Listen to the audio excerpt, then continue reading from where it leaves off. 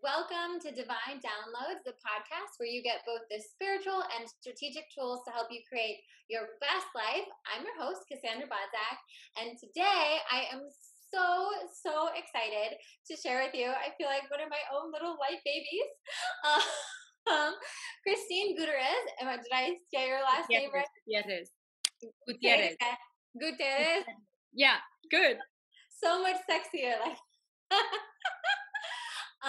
She is the author of the new book, I Am Diosa, which has just been super exciting because Christine was in my Lightmaker book birthing group, feels like eons ago. And I remember when this book was a glimmer in her eye, and to have read it and seen how beautiful it's truly an encapsulation of the work that Christine has been doing with women for years now, both as a therapist and a healer, and someone who really helps women bring back the pieces of their soul and reclaim who they are. Welcome, Christine. It is so excited to have you on the podcast. I'm so pumped to be here, and I love that we got to have this beautiful personal experience with it, so that you saw from the beginning to now, because it is a process, like with everything. So it's beautiful to have people that have seen it from idea into form, and how much hard work, and then for it to now be here. Absolutely. And I think, something that someone who is listening, maybe that's never written a book or doesn't know the process or whatnot, I think sometimes you can read a book and you can be like, did this person just decide they wanted to write about this and like think about this concept? And I feel like there's something so refreshing and so distinctly different when you have a book like this that is truly from, you were doing this work for years before you wrote the book on it. You were in the trenches with women, having this experience with your clients, obviously having your own experiences in life with it as well. And so I think that really speaks to the book. You see that this is not some hypothetical way you could go on this journey. This is really grounded tools that have been used time and time again to help it. And so first and foremost, let's talk about your work and this book. I feel like they are one and the same, really. Yeah. Soul reclamation. That's kind of the word that I got when I read the book. This is the journey of soul reclamation, coming back home to your soul. Can you explain what that is in layman's terms to the world? So for me, one of my big influences is Dr. Clarissa Pinkola Estes. So for those of you that do not know her book, Women Who Run with the Wolves is one of them, and it's fantastic. And I actually got the chance to study with her in person. Wow. She's getting up there in her age, and I was like, I gotta get in person before anything happens, God forbid. So I got the privilege to study with her, and part of that was talking about how to reclaim your original voice, but also talking about the dark night of the soul. And for me, there's many different experiences in life that take away a piece of us. And so that can come from our early childhood trauma. That can come from a relationship where someone was being really abusive. That can come from many different moments. And in life, we tend to see this as this kind of, very clinical thing as a therapist. But what I thought was really beautiful is that in the spiritual world, it is very similar in the scientific world. But the way I describe it is anytime where you've been told you weren't good enough, anytime that you were put down, there's a piece of light that leaves your body, let's say. And if you imagine your body as a vessel, then those little pieces and sparks of light that float away from you, you need to gather them back. And so if you imagine the light as this spark from your soul, then you go on a journey to finding where those sparks were lost. Where in the timeline of your life have you lost those sparks? And how can you go revisit them through journeying, through meditation, through, shamanic exercises, through therapy, to be able to piece back together yourself. And sometimes you come back in an even more powerful way because you put the pieces back where you want them, where they belong.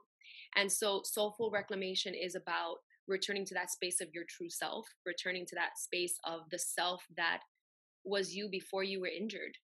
And so our instincts are injured, our intuition gets injured, our self-esteem, our sense of self gets injured. And it's our journey as these spiritual beings in this human body to really find those places and love them up as much as we can. And what was that moment for you, if you had a moment where you realized that your soul was fractured or that you were missing these pieces? Was it a specific moment, or was it kind of a condition of being that emerged? Yeah, I think that there's two parts. One is that we all have some sort of split the moment we come to this earth, right? Because we become incarnate in flesh. And so, therefore, there's a process that separates the mundane from the spirit.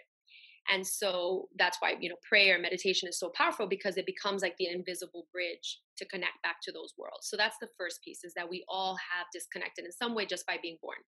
The second part of that is that how deeply we can remember that we are more than the flesh uh, is the journey. But what happens is that we have moments in our lives where we are told directly, you are not divine. And so in my case, that looked like, verbal abuse.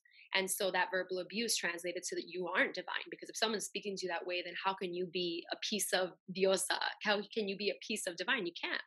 And so in that moment for me, um, it was that remembering, because I had a very distinct kind of connection to suffering and pain. And I was very aware from a young age that there was a lot of suffering in the world, and I wanted to make it better. So that was my first awareness that something was wrong, that soul or spirit or love wasn't present everywhere. And it hurt me deeply, and I wanted to make a change. And the second part of that was when I directly experienced it in my family home. And when I directly experienced it, now it wasn't just the world out there was fragmented, it was also my inner world. And so then I realized that in both spaces that there needed to be a journey to healing. And so that was the first time I became aware of it. But that obviously continued on, because we have patterns in life. And so once you experience that first, you replay it. And so I wouldn't, after that, it wasn't just one moment, it was many moments. But absolutely, that was the first big aha, which was this abuse is taking me away from my spirit. Yeah. And when you work with women, and when women have come to you or to your retreats or your mastermind, what often do you hear from them was like that moment that was like, or like I said, maybe it was a buildup of moments where they decided, I need help, right? Like, I Mm. know that this has happened, and I want to heal it, and I don't know how. What kind of moments happen for women? Or, perhaps it's, I guess what I'm trying to get at is, for someone that's listening right now that might be experiencing this, what does it manifest as in the mundane? Like, what does Oh, it yeah. manifest in everyday life? Such a good question. I mean, feeling like you're disconnected, feeling like you're hitting a roadblock, a dead end, like you keep coming up to the same road and it's like it's the same thing again and again, feeling like you're not yourself, feeling like um you're not being valued for your divinity, for who you are. So it can look like, a fucked up relationship where someone's telling you, you're not good enough, or you're not enough, or making you feel less than who you really are. And maybe a part of you believes you deserve that, but there's another part of you that knows, like, I deserve more than this. And so there usually comes some kind of point in my clients' lives where they come and say, I'm tired. I'm sick and tired of being sick and tired, and I don't want to do this anymore. I want to progress. And prayerfully, if we are honest with ourselves, that we continue to find moments like that. The situations might be upgraded, right, to different kind of levels, but that we will always be looking and seeing, how can I love myself deeper? And so the opposite of that is, all the moments where you're really finding yourself not loving yourself, or someone not loving you. And those are usually the two things that bring people in. I'm really tired of self-sabotaging to myself, whether it's over drinking, over fucking, over, eating, over something, or under, right? Blocking myself off, closing myself down to people, or you're in dynamics or relationships that don't serve you. And so there's those usually are the two ways that people come into me and say, let's do this. Let's go to the root of this. I want to figure this out. I want to make a change. Yeah, for sure. And I think, yeah, there's so many ways that that shows up in our lives. And I think it's so beautiful how our soul's voice, as you call it, um, really is always there trying to like tap on our shoulder and be like, hey, even in those times in our lives where we have accepted less than we knew we were worthy of, or Oh, we yeah. have sabotaged, there's always been that little flicker, of being like, oh, but maybe Oh, yeah. and I love how you kind of break it down into three phrases in the book. Phases, not phrases. Mhm. The departure from the soul, the initiation, and then coming back to the soul. So, can you just explain us a little bit about what that? I know that's a big process, but can you explain kind of, we talked a little bit about the departure of the soul. So that kind of happens early on when you realize that you have a body. You're not a body, but now you have a body. So there's a split there, and then somehow in childhood. And actually, before we get into this, I want to touch this because I love this in your book because this was huge in my journey. Um, was that sometimes trauma isn't what we conventionally think trauma of. Yeah. I love that you wrote like we all have childhood trauma. Yeah. This was a revelation for me in seeing my own childhood trauma and healing it, because sometimes we look at, and I'm sure you see this in your programs, I see this in my programs all the time, and we like to look at other people's stuff and be like, well, their stuff is so much worse, so how dare I think this is bad, Yeah. right? And I love that you bring that up because it's something that as a therapist, I am trained to validate people's experience, right? Whatever your experience is. And so, in that way, it is very specific to if something hurt you or disconnected you, there's no level, right? Obviously, we know that there's more intense traumas, right? That are Yeah.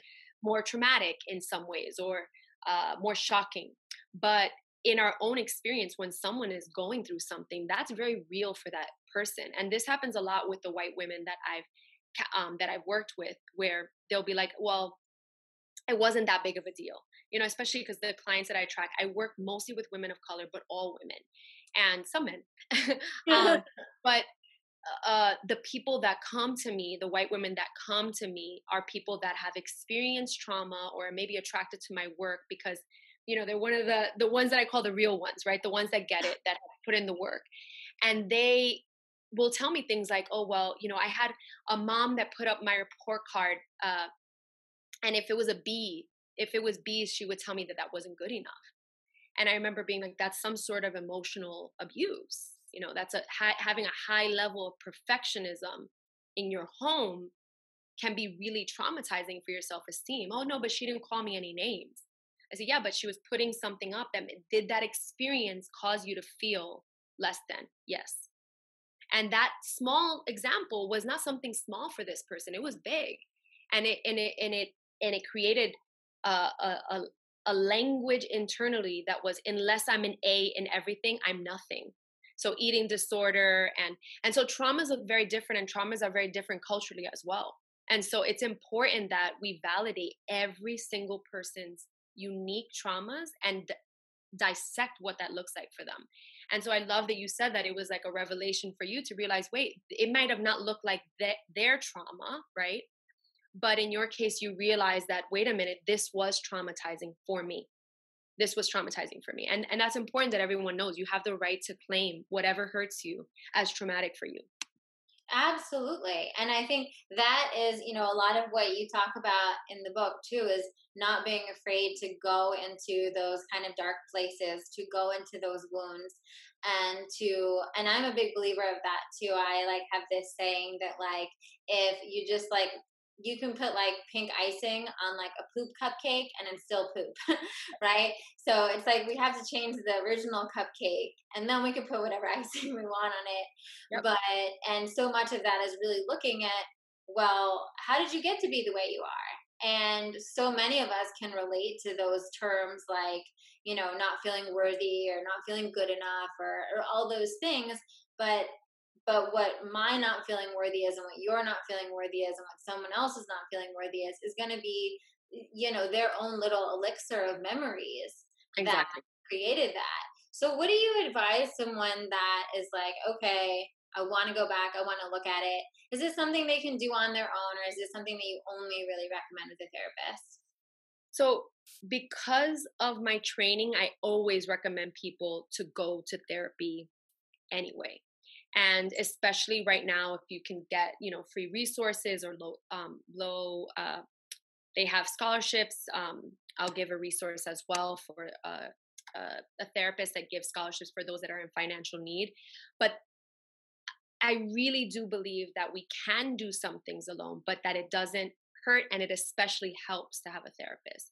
And so, in my book, I talk about this is a deep journey. So only go as, far as you can go, or bring the book into your therapist and do these questions, explore these questions with your therapist. Like literally open up the chapter and say, hey, these are the questions that Christine is writing in the book. I would love to unpack these with you.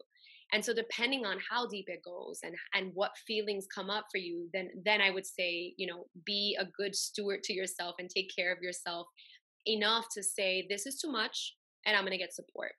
For me, therapy is a perfect go-to. I think everyone should have it in their self-care kit. And maybe it's not something that maybe you go through seasons where you go for 3 months or 6 months or a year, or maybe just do some booster sessions, but I highly recommend having it. Yeah, I agree completely. Therapy is something that's in my self care toolbox, and something that, especially, you talk about in the book. I used EMDR to heal a lot of the trauma in my childhood, and that was through my therapist. And I think whether it's a therapist or it's even someone like a coach, like you and I, having someone else outside of you that can really listen to you, hold the space, and also be really responsible in closing that container when the session ends, so that it's not like flowing over. But I think this is important work. This is important work. And so you talk about and I love this analogy about how our emotional wounds are doors. Can you just explain a little bit more, and how does someone safely walk through those? Yeah, I feel like they're little portals into information. Yes, I love And um if you imagine that every single emotional wound holds information, it holds downloads, it holds powerful kind of keys in order for you to access those doors in your life, right? And so when you look at, let's say, for example, the wounds of abandonment, you're like, I'm so scared that every person that I am going to be with is going to leave me. Then that can potentially be the key that opens up the door to your sense of feeling at home in yourself no matter what.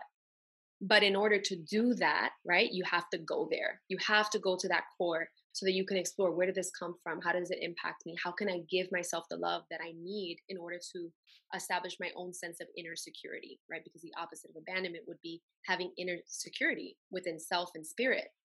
And Yeah. so when you do that, you literally are handed a key.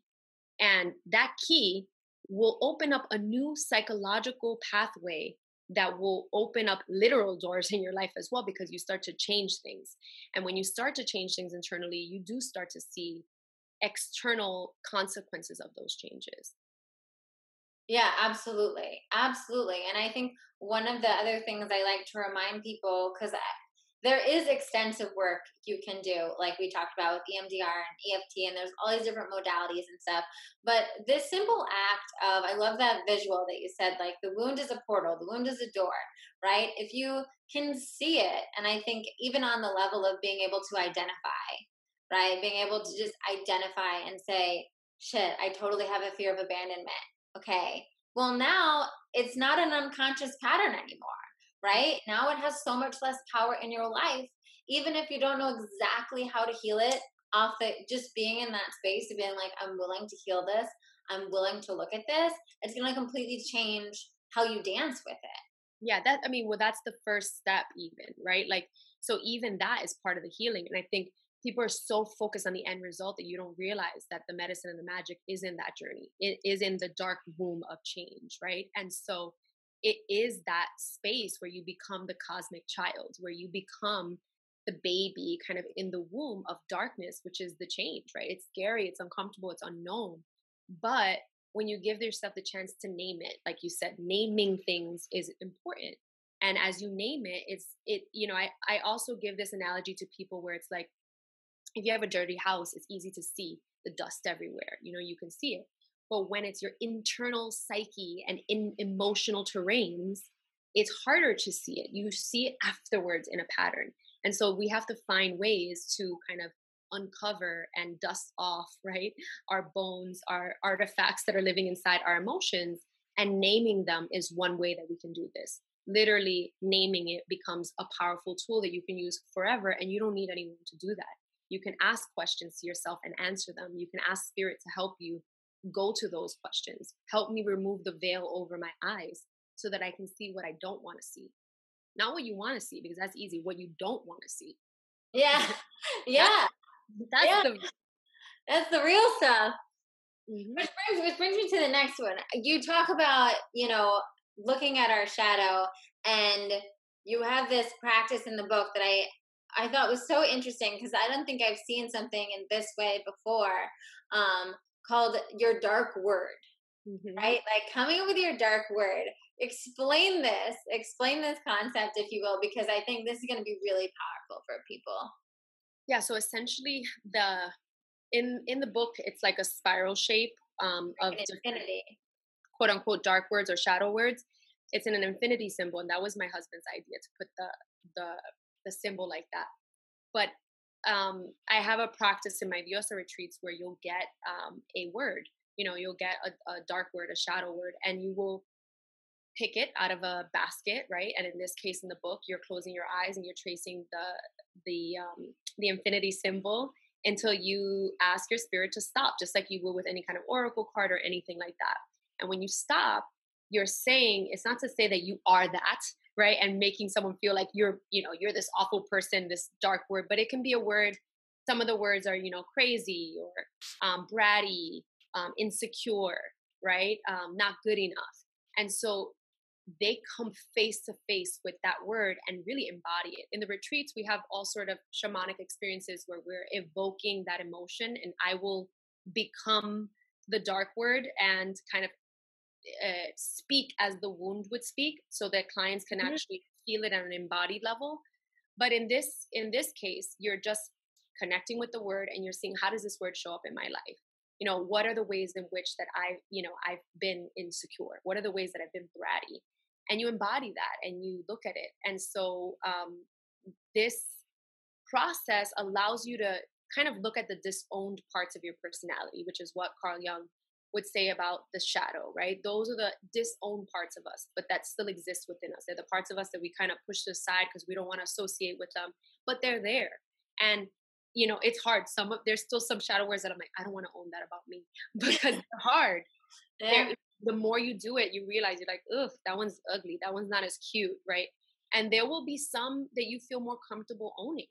You know, there for whatever reason, I heard Gabby once say that she was more comfortable owning the word uh, alcoholic or addict, but not codependent, because codependent wasn't as sexy to her brain. And I remember when I heard that, I was like, oh my God, it's so true, because some shadows are not as cute. You Yep. know, being really needy is, you don't feel as like cool, but maybe if it's like, oh, I'm a little bitchy sometimes, maybe that feels more comfortable for you to own that shadow. So what I encourage people to do is also, even if you feel like the word doesn't resonate, play with what that looks like in your life. See what that looks like and get to know the ones that you really have hidden. Because the more you do that, the better those unconscious patterns will come to the surface. Yeah, absolutely. And yeah, look at that, even looking at that list and being like, well, what are the ones that I like really don't like? Debbie Ford has a lot of that work, right? Where it says like the qualities that you look at in someone else that you're most triggered by, that you're most disgusted by, are the ones that you've most disowned within yourself. And to really like take a look. And that was really crazy, because when you look at that, you actually see how when I was doing this work, I discovered how sometimes we create our whole life to just not be that word. right? Like we'll just like counter things so much instead of just accepting it so we can come back into balance with who we truly are. And such Absolutely. powerful work. And then that goes into you really talking about how our wounds are our wisdom, which is, in a way kind of starting to turn the corner, right? Yeah. That's when, we talked about those three phases. That's like the final phase where you're really starting to arrive back home to yourself with this newfound knowledge, with the tools that you gained on the journey, with the ups and downs and the relapses and the lessons you've learned from the emotional relapses and the through the trials, you gain new information about yourself. And it's kind of like a spiritual war, right? And so you come out victorious sometimes, and sometimes you don't, but you learn. And as you learn, you apply those lessons in your life. And one thing that I try to tell people is, in a very grounded way, we're always going to have life thrown at us. Like I don't want anyone to see me or read a book and be like, there's just one moment and everything's, good. Do things change? Yes, absolutely. But life still sucks sometimes, you know? And that's important for people to remember too, so that they know even when you return home to yourself, there will still be life. And so, what I rather people focus on instead of being happy all the time or being, energetic all the time is how can I pivot back to center as, in the healthiest way possible, and how can I give myself the compassion, the nourishment, the space to be able to be gentle with myself when life happens. And so it'll help you then be able to return home to yourself in such a more loving way, in such a more grounded way, and in a sustainable way.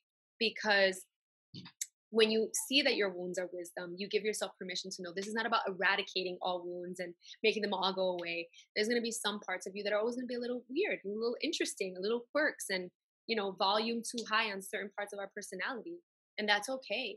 But how can we just get better at it in a way that works for us? And so, this is one of my favorite things about 12 steps is not the saying that they say is not perfection, right? It's progress over perfection. And I really believe that that's like the key to this work is progress over perfection.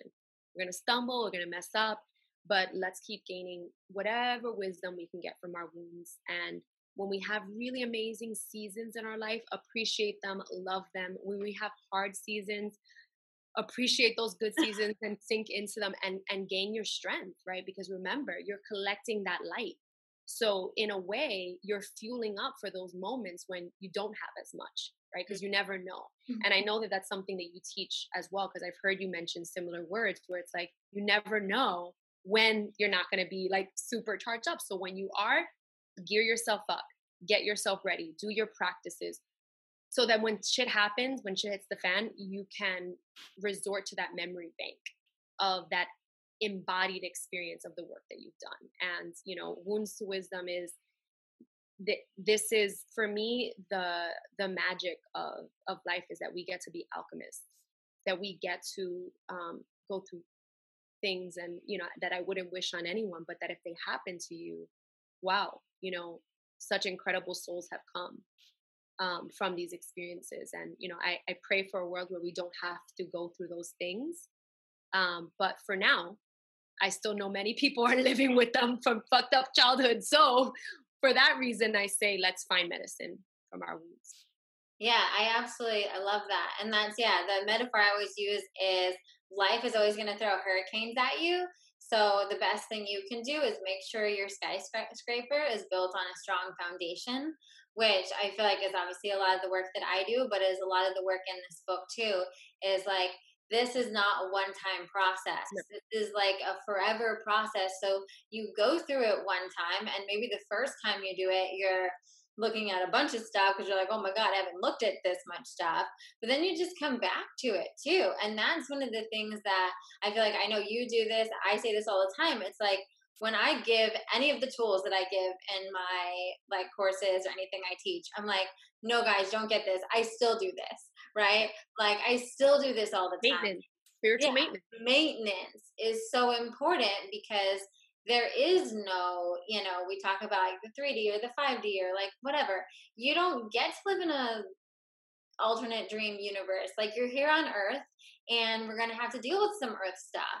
And yes, we're lucky that we have some spiritual experiences that bring us into that oneness and bring us into that bliss, So, so important. but the life journey is about that. And I love you, actually, I thought it was really cool, you talk about the body's healing process and relate it to kind of how to your own relapse journey. Like you give people in the book this little relapse process, which I think is so important, and I'm so glad that you did it. I know that both of us have a 12-step background, me for my body stuff, and you for alcohol, right? Yes. And so I think that's one of the things that is that I feel like reminds me of that, right? Yes. Where it's like let's just get back on track. Like let's not stay, let's not delay in that. Let's just get back on track.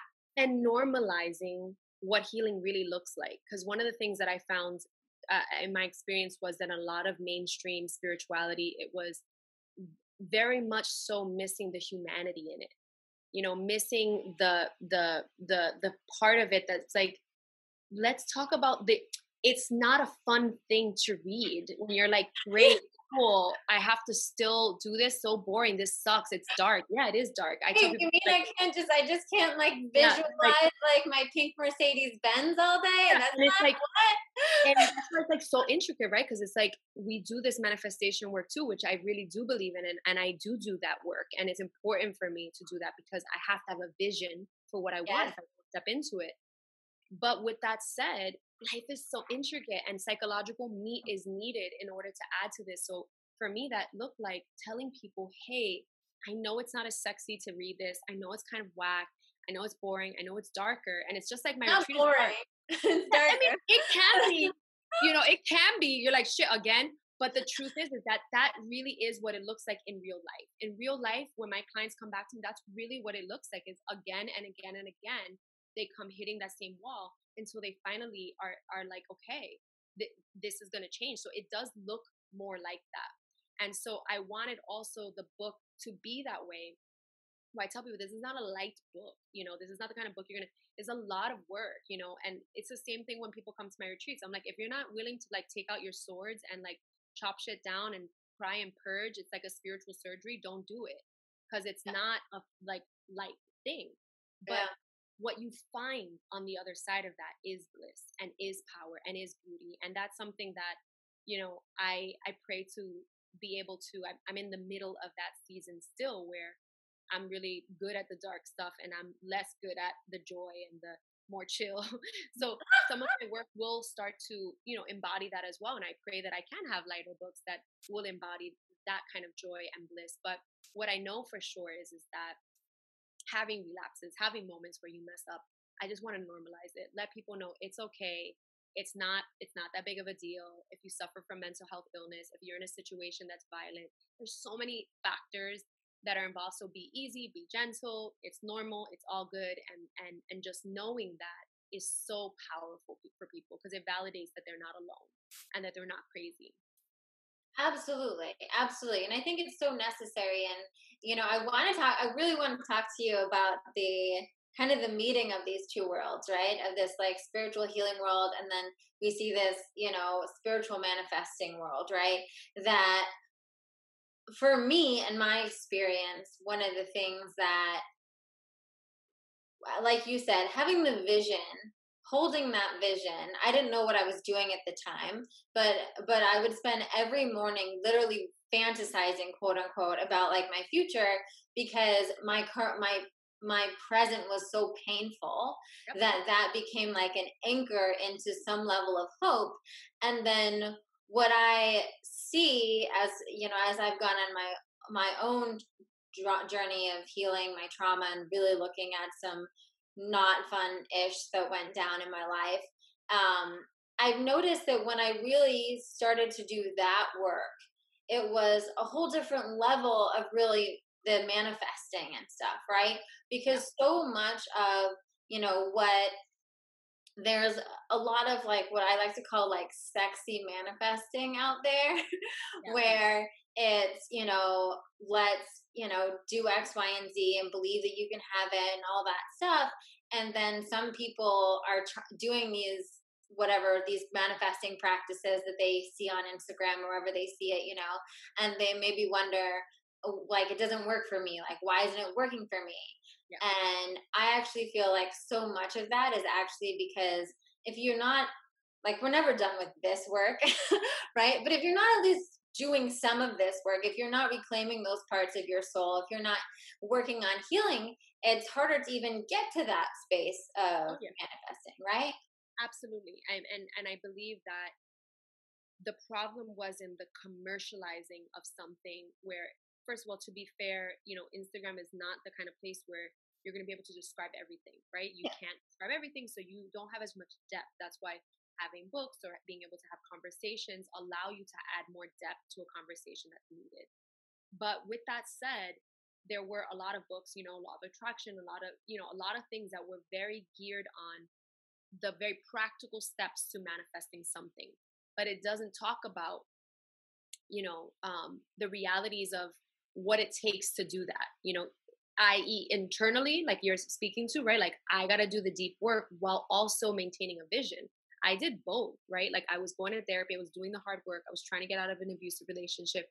And I was also visualizing, not the whole time, but once I understood that this was part of it, I would visualize and I would, dream up my business, and I would journal in my notebook. And those journals and all those things that I wrote about what I wanted was a very innocent part of my soul manifesting its vision, my soul vision.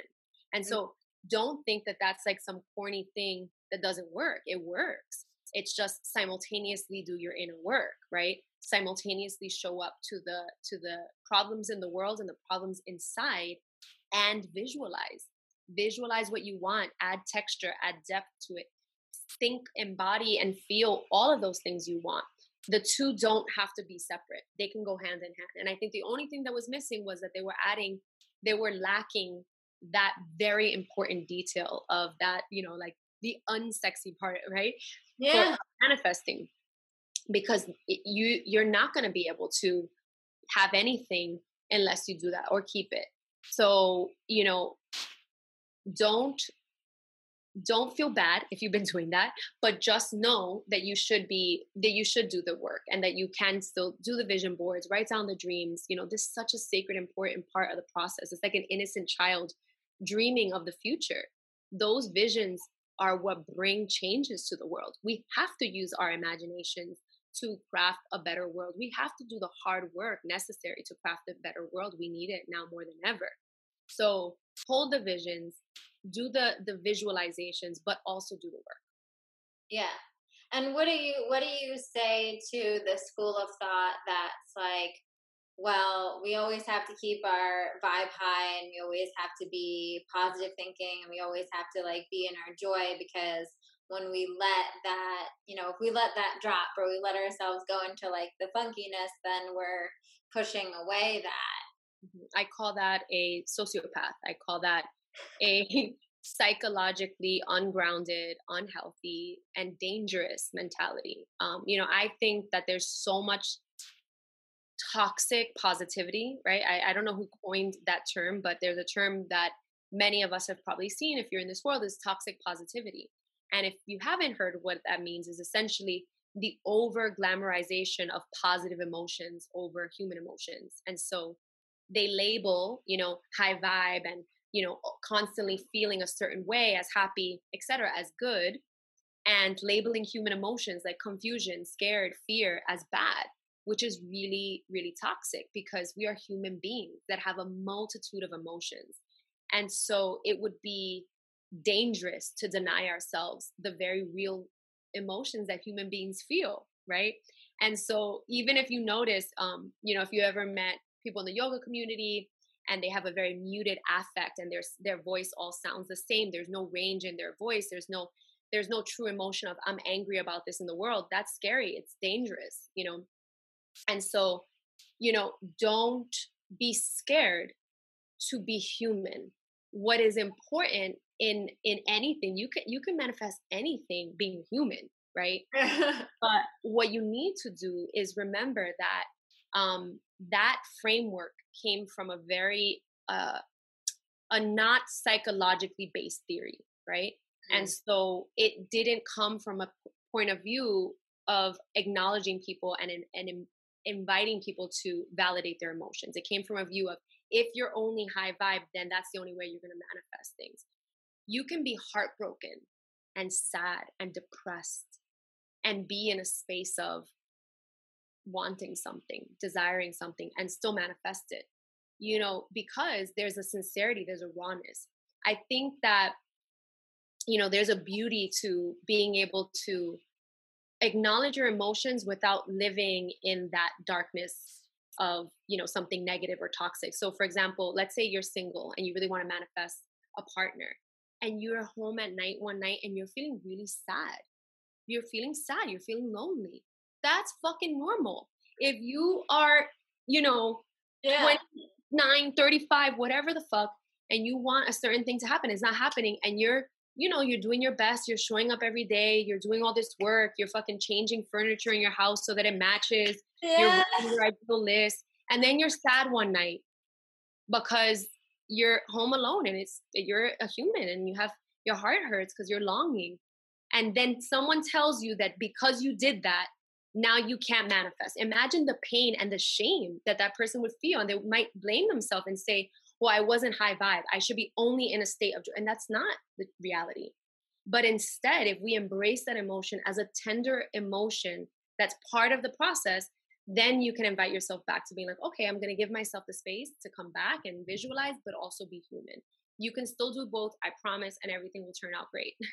I love it. I love it because it's so funny. Ironically, right before this conversation, I did like an Instagram story because this had come up with a couple of my clients yesterday, and then I was thinking about it this morning about how sometimes when we really desire something and we see someone else in the world that has it, or we see it, in the Instagram sphere or whatever, we can feel that level of like sadness or like, ugh, you know, Yep. and I literally said, I was just like, why do we assume that that's bad? Yeah. Like, why do we assume that that's bad? Like, what if, you hear that story all the time. Like, when someone wants a baby, they see everyone with having a baby, and then they're like, oh, babies, right? And it's like, what if that's a beautiful thing? What Yeah. if it's beautiful that you're sad on the Friday night because your soul is so ready for your partner? Because it's a longing. You Yeah. know, if you're angry at the way the world is, if you're angry at an injustice, that's beautiful because it means you're alive. It means your heart's beating. It means your eyes are open to the reality. And it means that you have fire to create change, right? If you have too much water, which would be like the sadness, right? And you're feeling like, damn, I really want a baby. And, all these people are having babies and you feel more emotional and watery. It's like, that's beautiful. Um, the difference is living in that and being a hater and being resentful. That's a whole Yeah. nother story. But no one's Exactly. saying because you feel something that it's a negative thing. So feel it and allow yourself to also feel. And so if this is a longing and a sadness, it means I desire it. And if I desire it, what would that feel like? So now you're doing both. You're allowing yourself to be human and you're visualizing. That is the medicine. That's what we need, is the merging of psychologically grounded and spiritual and soulful. Absolutely. And I think just like you said before, like you can be in any current of the emotions and still manifest. And I feel like because so much of that is my personal belief around manifestation is more about worthiness and alignment than it is about like joy and happiness necessarily. It's like there are some things like everyone that's listening has manifested something already, right? Where maybe you manifested a free coffee because that's like not even a thing for you, right? You're like, well, of course I can get a free coffee. Or you manifest the parking space because you're just like, oh, I can get a parking space, right? It's just become, and so much of that worthiness, right? Where it comes to you after I did so much of this work. And I feel like you have a similar kind of story with both of us called in our soul partners, where it was, it was like an, it was like, well, of course I would attract him, of course I would attract him, right? Whereas if it had been maybe 5 years earlier, I would have completely sabotaged it, right? And not been able to hold it because there wasn't part of me that had done enough work to be worthy, or to feel worthy, not to be worthy, but to feel that. Exactly. And we both had all these moments of like, will it happen? I'm nervous. Okay, of course I think it's going to happen. And I, again, normalizing the process of the waiting, right? It's the waiting. And in the waiting phase and the waiting season, we all are going to feel different emotions come up. As long as we're not being angry consistently for a long period of time and being like, so hard, because of course nothing's going to happen, because if you don't believe you're worthy, then of course nothing's going to happen. But again, that doesn't equate to allowing yourself to feel the feelings. So I love that you said that, because I think it gives people the space to be like, okay, I can be real. I can let myself feel things and simultaneously still envision things. I remember when I gave myself permission to do that, and I was like, me being in this longing and sadness is good, because it means that I know that my heart's awake for what it wants. But I won't allow myself to say, no, you can't have it. And I'm not going to say that I have full faith today. But, when I was in the season of waiting for my partner, but I gave myself the space to say, okay, but I do want it.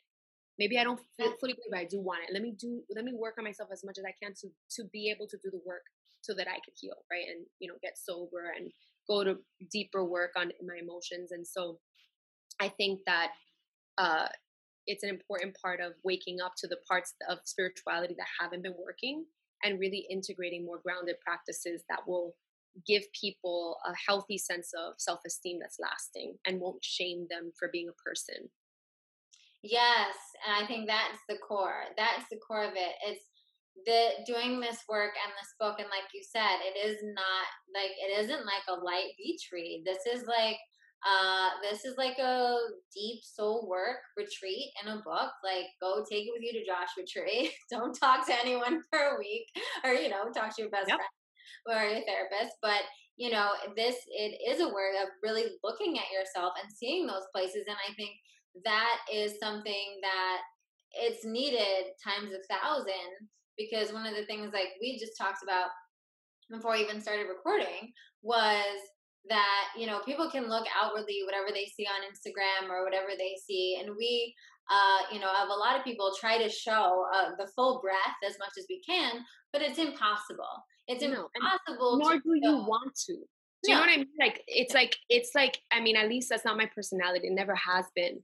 I don't know if it's because originally I was trained as a therapist, or just because of the way I am. Like, I do believe that, the obsession with needing to show everything online is like, we don't have to, right? And so we all know that, hopefully you know this. And if you don't, know it, that every next level requires a next level of work. And that means that you will come across tests, right? Which is like what happens when you leave and you're in the journey of the trials. And you're going to have those tests in every next level. So it's like, be able to know that, and know that, like, don't compare yourself, don't compare yourself to anyone, and focus on the journey that you're having, so that you can be really grateful and also very present to your unique experience. No teacher, no person knows everything. Everyone is just sharing their experience. Everyone's just sharing the best that they can with the tools that they have. And a lot of them work. Find the Yeah. ones that work for you. There is hope, right? Like, that's why we do this stuff. But but um but be mindful of the age of social media and healing, and know that, as much as miracles happen, there's also 1,000 things that no one knows on the other side of that, in order for us to put in the hard work, right? Like, I faced that too. I was like going through one of the most magical times of my life, engaged, and with my book deal and all these big things that were happening. And I was also dealing with a lot of other emotional wounds that were coming up for me, that were really hard, and that I wasn't able to fully express. I could hint at it, but I couldn't fully express it. And so it's so important to me as a healer, as a person, to let people know, like, girl, like, I promise you, do the work, things are going to get better. And try your best when you're reading a book or you're signing up for a program, to never put anyone on a pedestal. Relate. I love, that's why I was attracted to your work, and why we're having this conversation, is because we both do share, especially in our intimate circles when we're teaching, here's what's going on. This was rough. I'm facing this in my house, or I'm going through this, but I'm here showing up for you. I'm showing up for myself, and I'm practicing what I preach, because I'm going to do something for myself. I'm going to figure something out. And so, be gentle with yourself. Be compassionate. Don't compare, and things get better when you work at them. Yes, I love, I love, love, love. I love. I mean, I'm so excited for everyone to get this book, and I think it's so important what you said. I always say like new level, new devil. I don't like using the D word, but No, good. New level, new that, devil. I like it. that's like it's true. And I think that's what is getting this grounded, getting your own. You really, in this book, you give people a process, right? You give people a process to work through. And, even if people use this process as a jump off point, right? As saying, like, these are the tools that, I went through all of them. These are the ones that are really like helped me get a aha or shift, right? And like keep these in your back pocket, right? And know that, okay, just exactly like you said, every new up leveling every time you're like, okay, so first you're like, I want to get this place in my career, then you get there, then you're like, oh wow, now's all this stuff I have to deal with here. And then Yeah, you go back to that, and I think that's that right. is actually part of having a healthy sense of self-esteem and a healthy centered balance is not making that mean that anything is wrong with you, That's right. right? That's right. Normalizing that you are right on track. If you can accept that even when life looks like it's throwing you off, it's not. It's exactly that, is that you are just upgrading. And so in order to do that, your shell has to expand. And your shell usually expands in physical incarnation by facing challenges to overcome them and gain access to the next level of you, the next level of your destiny, right? Your soul's destiny expansion. And in that little period, that in between, it can be tough. But then afterwards, there's always inevitably something that shifts to make it better. Always, as long as you learn what you need to learn.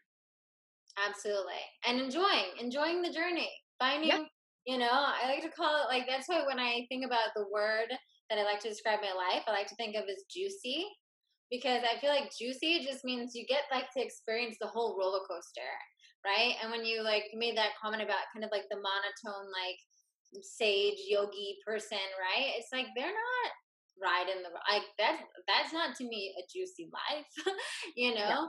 It's like we get to experience the depth. And Cahill Gibran has a beautiful poem about joy and sorrow, right? And it's the Mhm. self same well, right? The self same well that our tears fill with sorrow is also like fills up with our joy. and Absolutely. and so I think just embracing that. One of the things I wanted to end on, because I really love this, this has been a big part of my life. And I was like, what? When I saw it in your book, I was like, she's good. Is Tikkun is about pretty much how to, I know this in the context of repairing the world. It's a Yep. Jewish word that I learned through an organization that I work with to help do things to repair the world.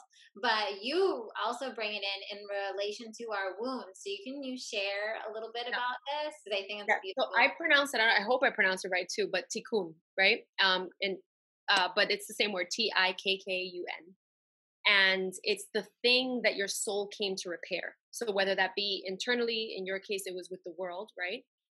And it is, so it's usually the lesson that you need to face, that you come across time and time again. And so maybe that's you always settle for less when you should be settling for more. And so if that's your tikkun, then your life journey will be to heal that tikkun, to repair it, to make it Ooh, better. And so then the klipot is the other kind of term from Jewish mysticism, which is like a shell that, let's say the shell represents all those obstacles and inside is all the light. And when you repair the tikkun, you are chopping off the shell and you're accessing more light. And so you get to then upgrade whatever next level of your destiny is, right? So on a very practical level, when you have an obstacle that comes into your life, especially one that you've hit many times before, it is a time, a moment where there is either the repairing of that tikkun internally, or the repairing of that tikkun in the world. And so for me, that was one of the most life change. It changed my life when I realized that, because I took responsibility for the fact that there was a deeper meaning, and that I could actually say, "Oh my God, this is the wound. This is the thing I came to repair." And I like took it on like a video game. I was like, "Okay, this is the one, and I gotta do this. And when I do this, I'm gonna get to heal it, and then I'm gonna access more light. Cool, upgrade. Level 11." It became more like a game of, it wasn't a game because it was hard, but yeah, a game, right? Like trials and tribulations and getting access to that next level of my destiny. And it did it did change something for me. And so I always share with people, with my clients, with any of my retreats. It's like, this is a game changer. If you can really, look at that and see where is my cocoon, what is the lesson that keeps coming up over and over for me, and how can I repair this so that I can access that, chop off that clip pot and access the light. Do you have an exercise or anything that you could give to someone that's trying to figure out what their Takum is? Yeah, one question: what's the same problem that you keep coming across over and over again? So one thing you can look at is, if it's easier for you to help you pinpoint an area, maybe you can start with, your relationships or work. Start with those two and see if anything comes up for you. Where's the one that you have the most issues in, where you don't feel as much flow, where you Yeah. constantly feel like there's a part of you that doesn't feel worthy, good enough, or stuck in, or that there's some sort of uh, stagnation, right? Look there. There's gonna be a link, and Yeah. you will notice it, and that will be it. Write it down. I think my cocoon is, I have a fear of not being enough. My cocoon is, I have a fear of not being smart. My cocoon is, I have a fear of abandonment, as we talked about earlier. Yeah. Um, and so owning that is going to help you to realize that there's a shell around any obstacle. Picture an obstacle, a shell. And in that shell is the light. And when you do the work, you do the heavy lifting, you get access to that light. I love that. That's your homework. That's the homework for this Homework. episode. Yeah. Is I like to give little homework assignments. That's your homework. I want you to just journal and ask yourself, what is that wound that keeps on coming up? And I love what you said. I love using the video game analogy so much for life, So and because I think it's so applicable. And if you can really look at that and be like, all right, that's my biggest dragon, right? Like, now I got to slay the dragon. Now I got to really look at it. Now I got to get spiritual, strategic, use my ninja tactics on it. And I'm going to crack it open. And I'm going to get the gift that it has for me in there. And really claim that. I think also a beautiful part of thinking about that is, once again, is assuming that perhaps they're, not perhaps, but that your soul wound is divinely designed, right? That is part of what your journey is supposed to be here, and that's not an accident that you're dancing with this. yeah, and um I like to tell people, it's like, you know, you get, like, let's say that, the worst thing happened, right? Like, again, like I told, I wouldn't wish for any of that to happen, but if it did, right, then I'm gonna tell myself whatever I need to in order to say, this happened, and I'm gonna believe that, if this happened to me, I better squeeze something good out of this. I better, because if not, then whatever situation will get power, right? You want to call it the devil, the darkness, exactly, Satan, yeah. whatever, over something that I don't deserve. So it's more helpful to think in this kind of way, so we can give ourselves permission to say, you know what, I don't believe that this should have been meant to be, but this did happen to me, and so I'm gonna do whatever I can to not let this hold power over me. To not let this hold. Exactly. And I think that's, thank you for that distinction, because I do believe that that's, it's something that spiritually we can hear and be like, well, why, you're saying that, like, why would any child be born to an abusive parent or whatnot, right? But I think the reason why I share that so much is because that was such a big part of my shifting, right? Of Yeah, saying, hey, yeah, I wouldn't wish this on anyone else. I don't want this for other kids. I don't want this other people to experience some of the things I've had to experience in my life. But if I say, or if I decide to sign up for the belief that yeah, my soul chose this to learn something, to be able to help more people, to be able to expedite my growth process or whatever, then, like exactly what you said, it puts you back in the point of power, gets you out of victim mode, and from that space actually allows you to heal it so much faster. exactly. And that's the only tiny, like, distinction that I would make, where I would tell someone, if you've experienced something, you can also say to yourself, maybe this wasn't meant to be, maybe it wasn't whatever, but it happened. And so I have to do whatever it takes. And whatever it takes is also assuming, whatever you need to in order to heal this traumatizing thing that happened. And also, one thing I mentioned in the book is like, you know, no, it shouldn't happen. And hopefully it doesn't happen. Hopefully there's better education programs for parents so that they learn how to actually do parenting well and healthy. And so we can assert responsibility where it's due, but also claim that spiritual. And so the two merge together. And I, in my path, it was very similar to that. I said, I didn't deserve for this to happen. It shouldn't have happened, but it did. And so I'm going to say that it was part of my unique path to go on this journey. And I will do everything in my power for other parents and other people to not have to go through that and perpetuate the cycle again. Absolutely. Yeah. Absolutely. Well, thank you so much, Christine. It's been such a pleasure. Everyone go out. I'm going to put all the links below so you can buy her beautiful I Am Diosa book, as well as stalk her all over the internet and see all the other beautiful things Christine offers. But, as a little, bow at the end of the episode, is there any message you want to leave the listeners with today? Yeah, I just want you to know how deeply worthy you are and how deeply loved you are and how deeply your soul is rooting for you. Your soul is there rooting for you, rooting for you, rooting for you. Oh, thank you, Christine.